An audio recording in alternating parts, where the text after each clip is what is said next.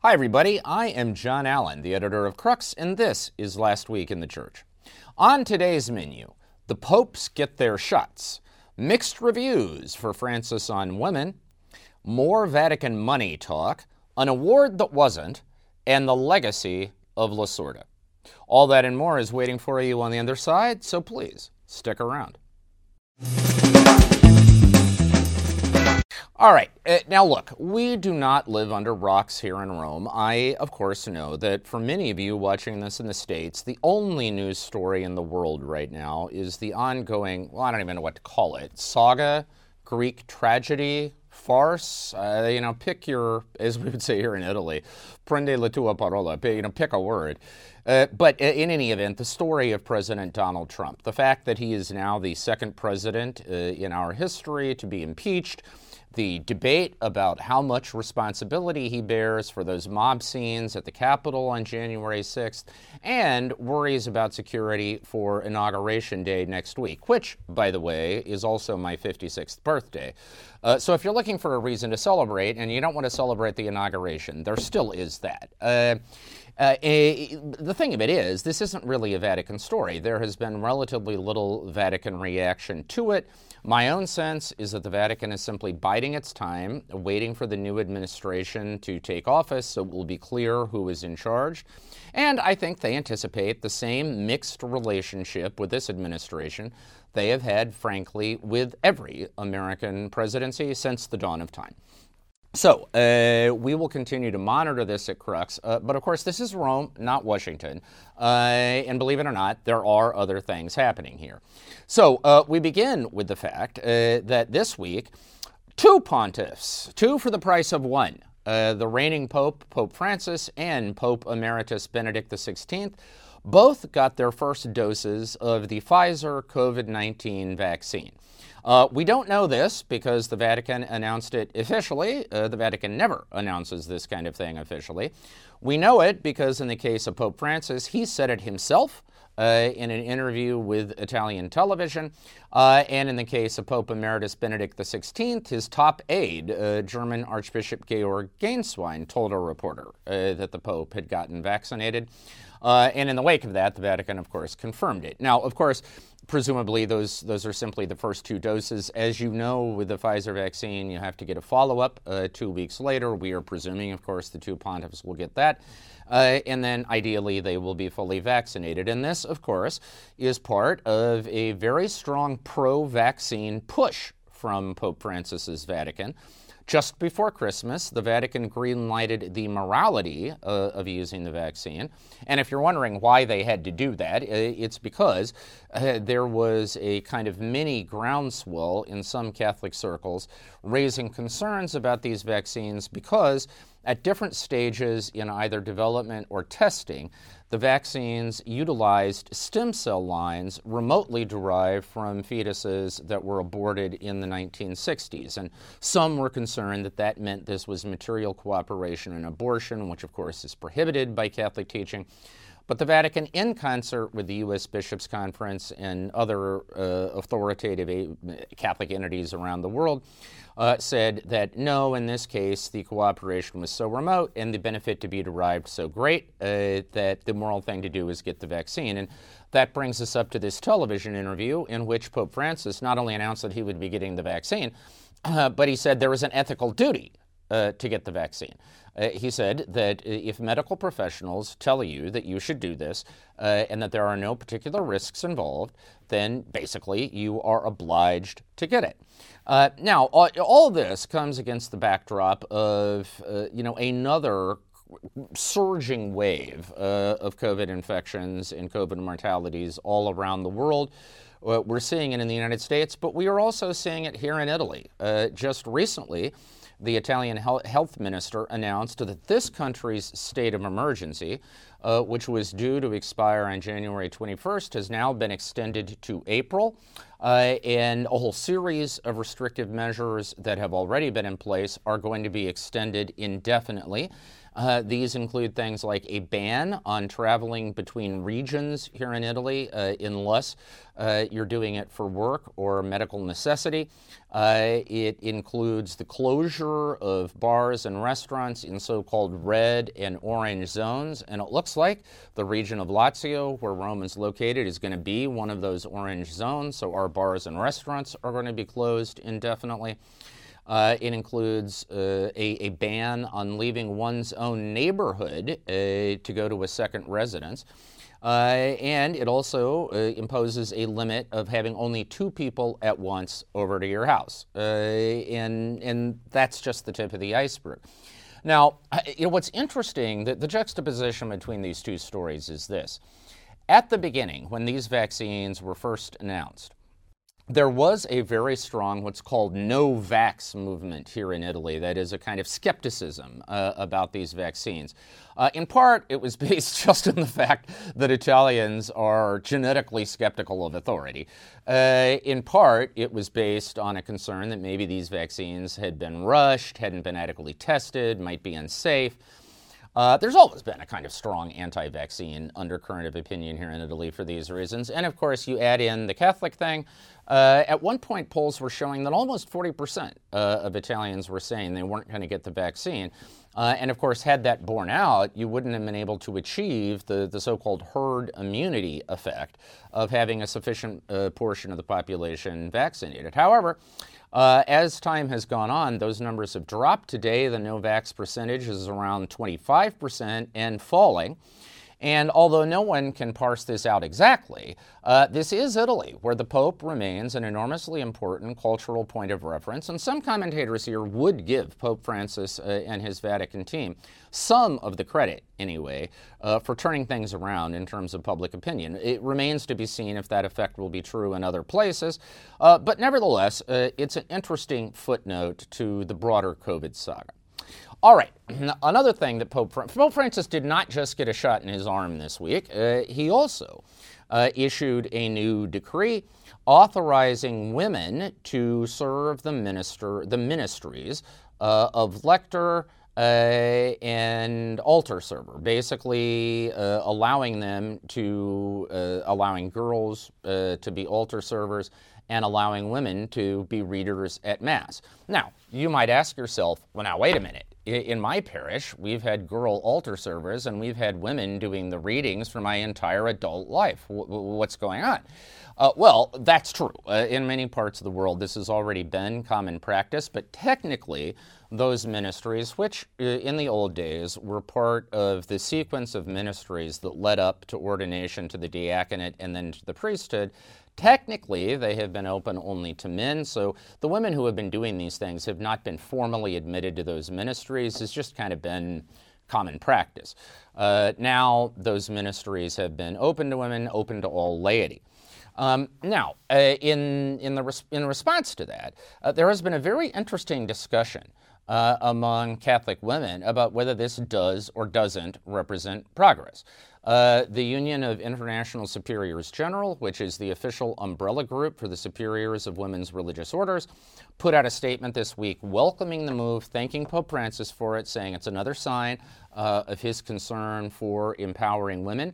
On the other hand, Lucetta Scarafia, the former editor of the women's magazine for L'Osservatore Romano, the Vatican newspaper, longtime commentator on Vatican affairs, and an extremely sharp cookie, had a piece this week in which she said, okay, first of all, this is belittling. We never asked for this permission. We've already been doing it. So to say we now have your blessing is actually kind of demeaning.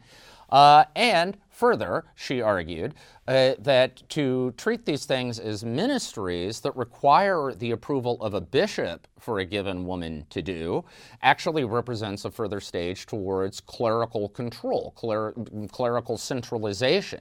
And so she is arguing this is actually a step back, not forward. That debate continues to play out. Scarafia also noted that the one ministry women actually have asked for, which is admission to the diaconate, Francis has had not one but two study commissions examine, And to date, he has not acted. There's no particular indication that he plans to do so. And so in her mind, this is kind of smoke and mirrors signifying nothing. We will see how that plays out. All right. We've been talking a lot on this show in the recent past about the Vatican's money problems. That's because they're real. But a couple of things happened this week that may indicate progress. One, Australian Cardinal George Pell gave a talk this week at the Santa Croce University's program of church management. Santa Croce is the Opus Dei-sponsored university here in Rome, and its program in church management is considered one of the better of these kinds of things around. And Pell talked about recent financial reforms at the Vatican, specifically about Pope Francis's recent decision to transfer control of the money previously controlled by the Secretariat of State. You'll remember that was the Vatican department at the heart of that really embarrassing $400 million financial scandal in London involving the purchase of a former Harrods warehouse in the posh London neighborhood of Chelsea for conversion into luxury apartments. The deal went south. They were left holding the bag. The fallout from that is ongoing. Anyway, their money has now been transferred to the Administration of the Patrimony of the Apostolic See, or APSA, basically the Vatican Central Bank. APSA now controls basically all of the Vatican's money, so it's been centralized. Pell said that if that move is honestly and faithfully carried out, then it represents massive progress. And that is an important thumbs up because, of course, Pell, even before the charges of historic sexual abuse in Australia, of which he was ultimately vindicated, even before that, he had kind of been, his wings had been significantly clipped here by Pope Francis. Pell, if anybody, has significant reason to be skeptical about claims of reform and progress because his attempts at reform were artificially cut short. But in this case, he is sort of giving his seal of approval to this move, of course, with the caveat that the devil's in the details. We have to see if the good intentions here are carried out in practice.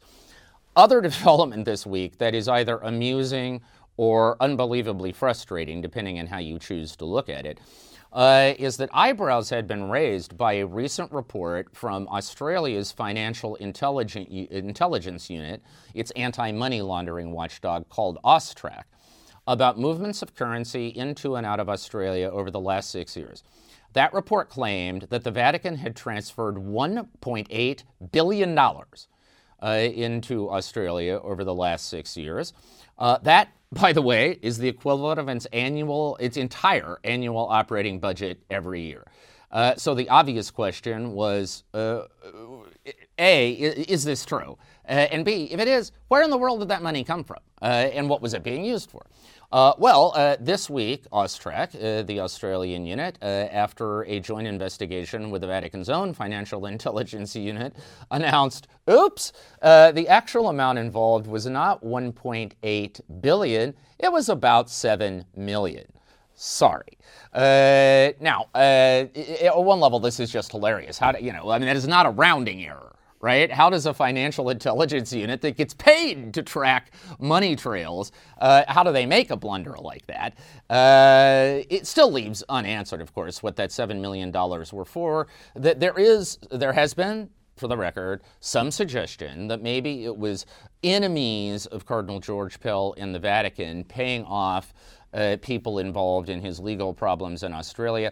Should be said that the victim in the Pell case, the lawyer in the Pell case, the police involved, basically everyone there has denied ever getting a cent from the Vatican.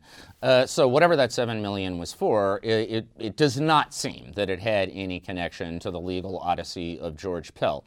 So if you are a Pell fan, his vindication was free and clear. It was not bought and paid for. And if you are a Pell enemy, this is not Vatican money getting him off the hook, okay? The two things are apparently unrelated.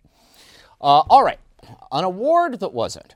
If you are an American Catholic, you know the name of Father Frank Pavone, probably. Father Pavone is the head of Priests for Life, one of the most outspoken, some would say pugnacious and confrontational pro-life leaders in the United States, who has, by the way, a checkered relationship with ecclesiastical authority, and who was also a major supporter, remains a major supporter of U.S. President Donald Trump, went so far during the 2020 election as to volunteer to hear the confessions of any Catholics who voted for Joe Biden, noting, however, that absolution requires repentance, and so he would not deliver absolution unless those Biden voters repented. He was slated to get an award from the Regina Apostolorum. It's bioethics faculty here in Rome. The Regina Apostolorum is the university sponsored by the Legion of Christ here in the Eternal City. And its bioethics faculty wanted to give Pavone basically a lifetime award for his pro-life advocacy. They announced this, and then just a few days later kind of unannounced it, basically saying, well, actually, based on things we didn't know about the political and ecclesiastical situation in the United States, we no longer think this is a good idea. The thing of it is, okay, the political thing, obviously, is how strongly partisan Father Pavone has been and how much he is identified with Donald Trump. The ecclesiastical thing is that he has repeatedly defied his own bishop in the Diocese of Amarillo in Texas. And corporately, Priests for Life, which is incorporated in New York, has been disowned by Cardinal Timothy Dolan in New York because it refused to submit to an independent audit, and nobody knows where their money comes from or where it goes. Now, the thing of it is, a 5-minute Google search would have told you any of that, or really just talking to an American Catholic, maybe somebody who wasn't on the board, for instance, of Priests for Life, before this decision was made and announced, would have provided that information. Just goes to show you that sometimes Rome is from Mars and America from Venus. These can sometimes just be completely different worlds, and one can be utterly oblivious to the other. In any event, Father Pavone now no longer has to worry about how, in an era of COVID, he was going to get over here to pick up his award, because it ain't happening. Finally, last week, we lost a legend. Now, regular readers of Crux will know that I am a baseball fan. I believe it is the most perfect, the most elegant, the most intellectually satisfying sport ever conceived by human minds. And one of baseball's truly iconic figures passed away, Tommy Lasorda, former manager for 20 years, manager of the Los Angeles Dodgers and later an official in the Dodgers organization. Tommy Lasorda won 2 World Series in 1981 and 1988. That 88 series, of course, was the famous Kirk Gibson home run in the bottom of the 9th in Game 1. You remember that, off Dennis Eckersley? When Gibson was so hobbled he could barely make it around the base paths, but still parked it in right field. Dodgers won that game, went on to win the series. Maybe the greatest single sporting moment of my adult life, that and the Miracle on Ice. Anyway, Tommy Lasorda was just at the center of it all. And here's the thing. Tommy Lasorda, first of all, was a very faithful practicing Catholic. Every time the Dodgers had a game on Sunday, whether at home or on the road, he would arrange for a priest to come and say Mass for the Catholics on the team, prayed the rosary every day. But more than that, I think Tommy Lasorda was to baseball, in a way, what St. John Paul II was to the Catholic Church, in that these are both guys who were passionately devoted to their own franchise.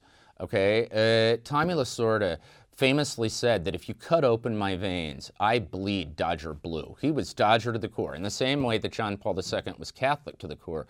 But precisely because they were so specific, so passionate about their own identities, they became universal figures, because people all over the world who were passionate about their own teams saw that same passion in Tommy Lasorda and loved him for it. And people around the world who were passionate about their own religious creeds, however different they might be from the Catholic Church, recognized that passion in John Paul II and loved him for it. In other words, Tommy Lasorda and John Paul II illustrated a great Catholic truth, that the specific and the universal are not an either-or. They are a both-and. The specific is the key to the universal. If you don't know who you are, you can never truly engage someone who is clear about who they are. That is the lesson of both of these icons. And so, Tommy Lasorda and St. John Paul II, requiescat in pace. Thank you for your life, and please have us in your prayers. That is our show for this week. Thank you for joining us. We will be here next Friday. In the meantime, stay safe, stay healthy, have a fantastic and blessed week. We will talk to you again soon.